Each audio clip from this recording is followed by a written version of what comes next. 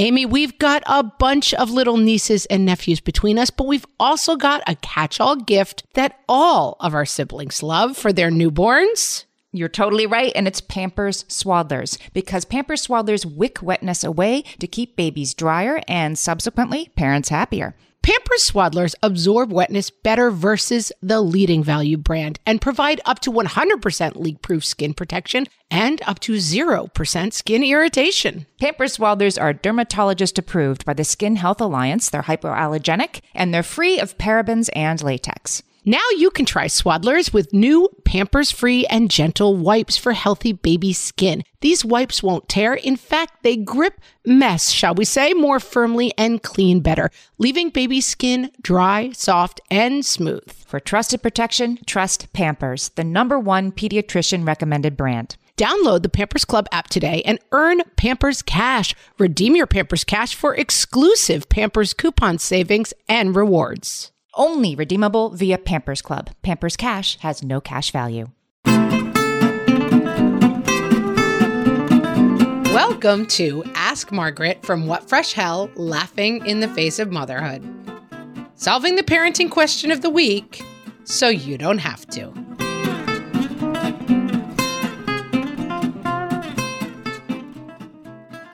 This week's question comes from Jillian. Jillian asks, what do you do when your 2.5-year-old absolutely refuses to put a lick of dinner in her mouth night after night after I've offered multiple items, including a fruit and starch she sometimes will eat?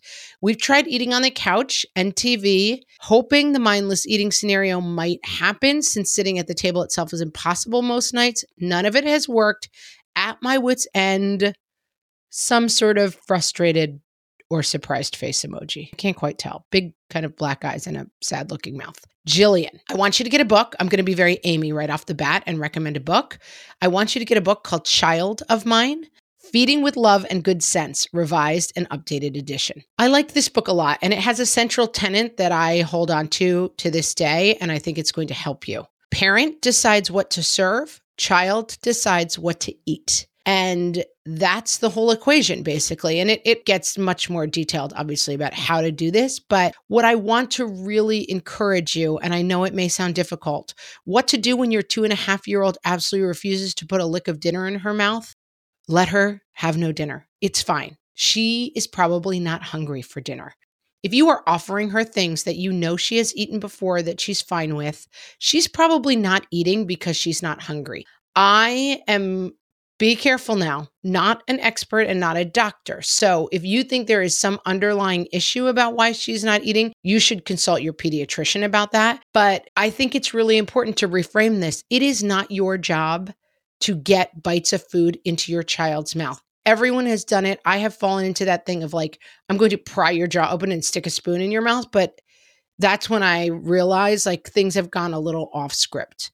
I would suggest what you need to do is you need to decide what the dinner culture you want to be in your house is. For me, that is all of us sitting around as a family, my husband when he can make it, his work schedule doesn't always allow it, and eating dinner together as a family.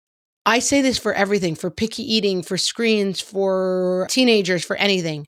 Try to resist any urge to chase your children's behavior. So like my kid isn't eating in the table, I'll let her eat in front of the TV.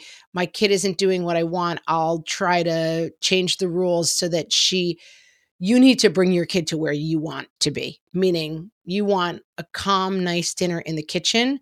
And that is just comes through practice. So with my oldest kid, his problem was A, picky eating, and B, like complete inability to sit still at all. And so if I had decided like whatever it is to feed him, our dinners would now be like me handing him 4 slices of pizza for him to like shove in his mouth as he ran around the backyard. That's not what I want our dinner times to look like. And so what I started doing is setting up a timer in the kitchen and starting to be really clear about our kitchen rules. And so one big rule at this age, it's a lot of things when you have kids who aren't hungry, and listen, a lot of 2.5-year-olds are still having a 4:30 snack. They're not that hungry at 6:30 when they come to the table.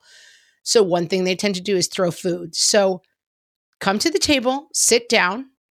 If you throw food, the meal is over. It's fine to remind them. Remember, if we throw food, the meal is over.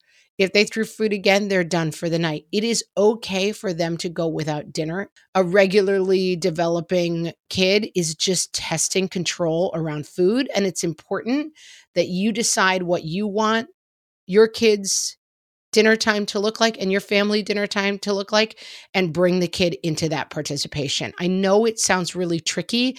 There are a ton of books to help you with this. And so I won't try to run through every option, but I strongly urge you, stop going to the TV, stop going in another room, stop trying to find a place where he or she is happy eating, and bring your child into the kitchen. They can choose to eat or not to eat.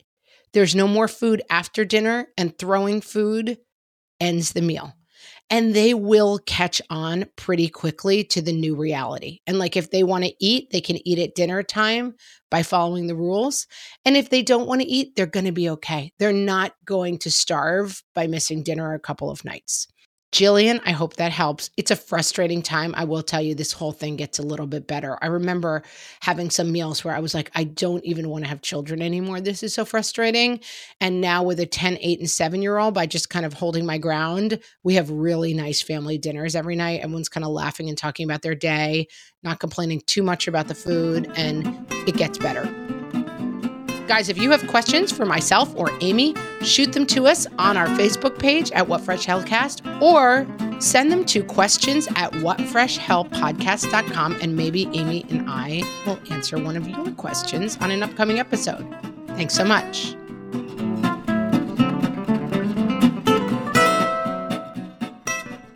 No one told us the truth about parenthood. Why? This is the podcast everyone needed before they had kids, because now that those little ones are here, there is a lot to unpack. I'm Rachel Shepardota, and I am your host for the podcast No One Told Us, where we tell the truth about parenting and let you in on all the stuff you really should have known about before having kids. I am the founder of Hey Sleepy Baby, but this podcast is so much more than sleep. We'll be diving into all the topics that you really care about and need to know while you do your best job raising those adorable tiny humans. Our goal is to just make you feel less alone and less overwhelmed. There are so many things that no one tells us before becoming a parent, and I think that we should really pull back the curtain on becoming a first-time or second-time mom or dad to share the good, the bad, and the ugly. We'll have a little education, a little fun, and a whole lot of heart that goes into each and every episode. So join me and our amazing guests each week to hear us talk about what no one told us. Hey there, I'm Debbie Reber, the founder of Tilt Parenting and the author of the book Differently Wired. The mission of Tilt is to change the way neurodivergence, whether that's having a learning disability, having ADHD, being gifted, autistic, or some combination of all of the above, is perceived and experienced so differently wired kids and the parents like us raising them can truly thrive. On the Tilt Parenting podcast, I get to talk with authors, therapists, educators, and parenting experts who are committed to this mission. I ask the questions my listeners are most curious about when it comes to supporting our kids. And in turn, my guests share strategies for challenges, out-of-the-box ideas for navigating school, best practices for therapies, tips for advocating, and so many thoughtful insights on what it really takes to help our kids grow up feeling seen and respected so they can create awesome lives for themselves. I know that raising a differently wired kid can feel overwhelming and isolating, but I promise you, you are not alone, and it can feel so much better. If you're on this parenting journey, come listen to Tilt Parenting. Together, we can shift this paradigm and show up for our exceptional kids with hope, possibility, and joy.